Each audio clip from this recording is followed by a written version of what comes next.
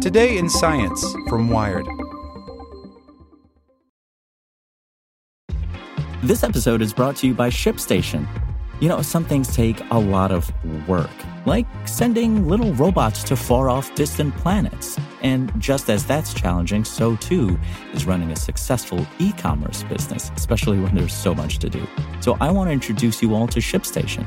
Now, I love using ShipStation because of its easy-to-use dashboard, which makes managing orders and printing labels a breeze and super smooth. Oh, and the customer service is just out of this world.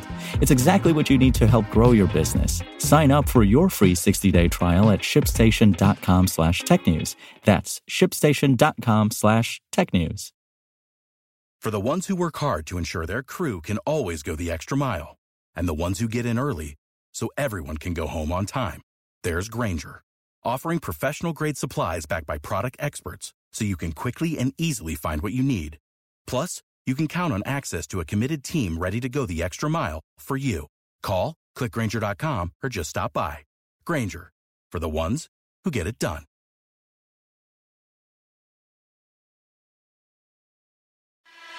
Welcome to the spoken edition of Wired.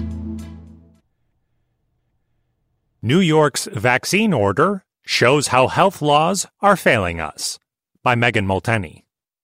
On Monday, the U.S. Centers for Disease Control and Prevention came out with its latest measles numbers and, let's be honest, they weren't great. At least 465 cases across 19 states have been reported so far this year, including 78 in the last week alone.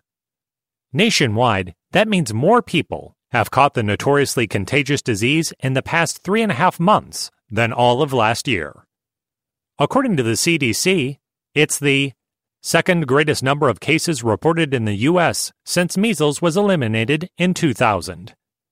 As outbreaks continue to spike around the country, local governments are increasingly feeling pressure to do something about them.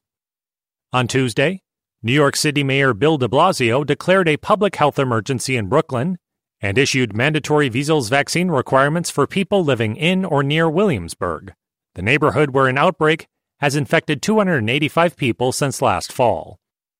Affected individuals were told they have 48 hours to get immunized. Those who don't comply risk receiving tickets or possibly facing fines of $1,000. It's the second time this year that a local government agency has flexed its authority to impose strict measures meant to curb a measles outbreak. In March, New York's Rockland County banned unvaccinated children from attending schools, visiting shopping malls, and otherwise occupying enclosed public spaces in a last-ditch effort to stem an outbreak that has tallied 168 confirmed cases since October. These kind of controversial actions can backfire, though. In Rockland County's case, a judge decided Friday to overturn the ban because it exceeded a 5-day statutory limit on declarations of emergency. Many law school students spent class time Tuesday debating whether New York City's edict will soon face a legal challenge of its own. But the fact is, in both cases, health officials arrived at these options only after a bunch of other strategies failed. Once an outbreak gets going, there's only so much that can be done to contain it. Policies that would prevent such outbreaks from occurring in the first place are the purview of state legislators. And in most places, they've made it easier, rather than more difficult, to opt out of vaccinations. So while such emergency mandates aren't ideal, public health policy experts say they're an inevitable outcome of laws that have permitted vaccination exemptions to flourish in recent years.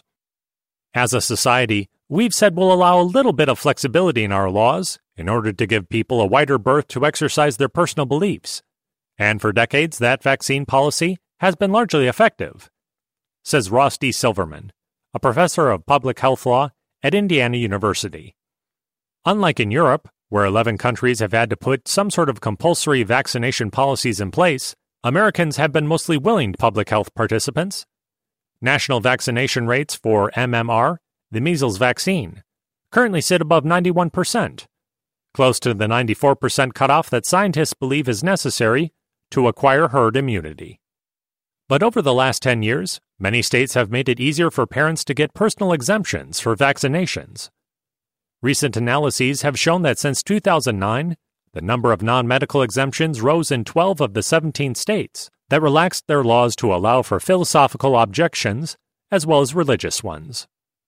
In some anti-vaccine hotspots, exemption rates are nearing double digits.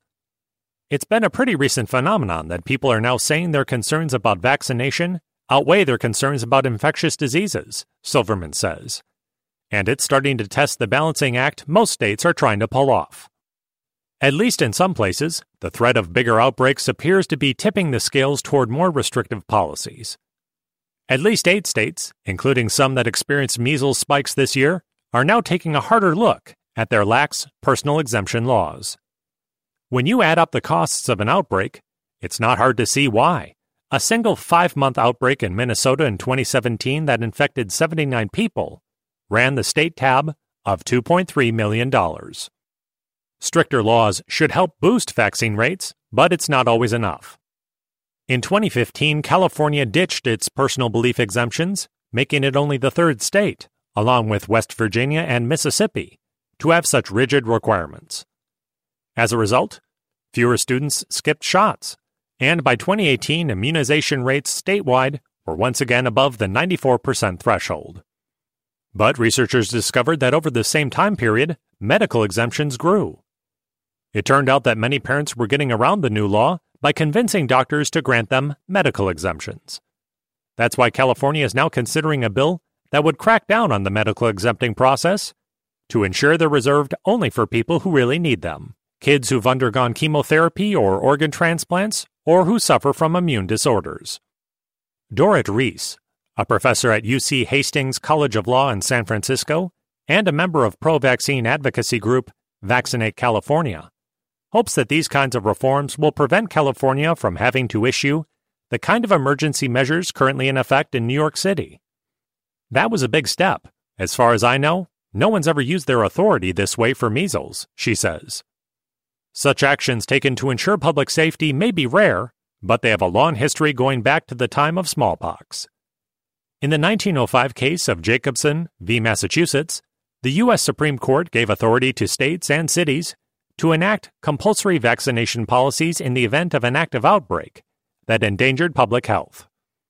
It's been used over the years as precedent to swat away lawsuits from anti-vaxxers who've been ordered to keep their kids home from school during outbreaks of other vaccine-preventable diseases, including influenza and chickenpox. But it would be nice if no one ever had to use them in the first place. We know that outbreaks are more common the easier it is to get exemptions, and these drastic measures are clearly a response to that trend, Reese says.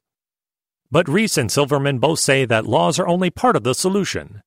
Funding public health outreach efforts to educate vaccine-resistant parents and connect them with resources has to also be a priority for policymakers. And until that happens, cities like New York will resort to pressuring its citizens to go under the needle. In Rockland County, officials are appealing the decision to end the ban.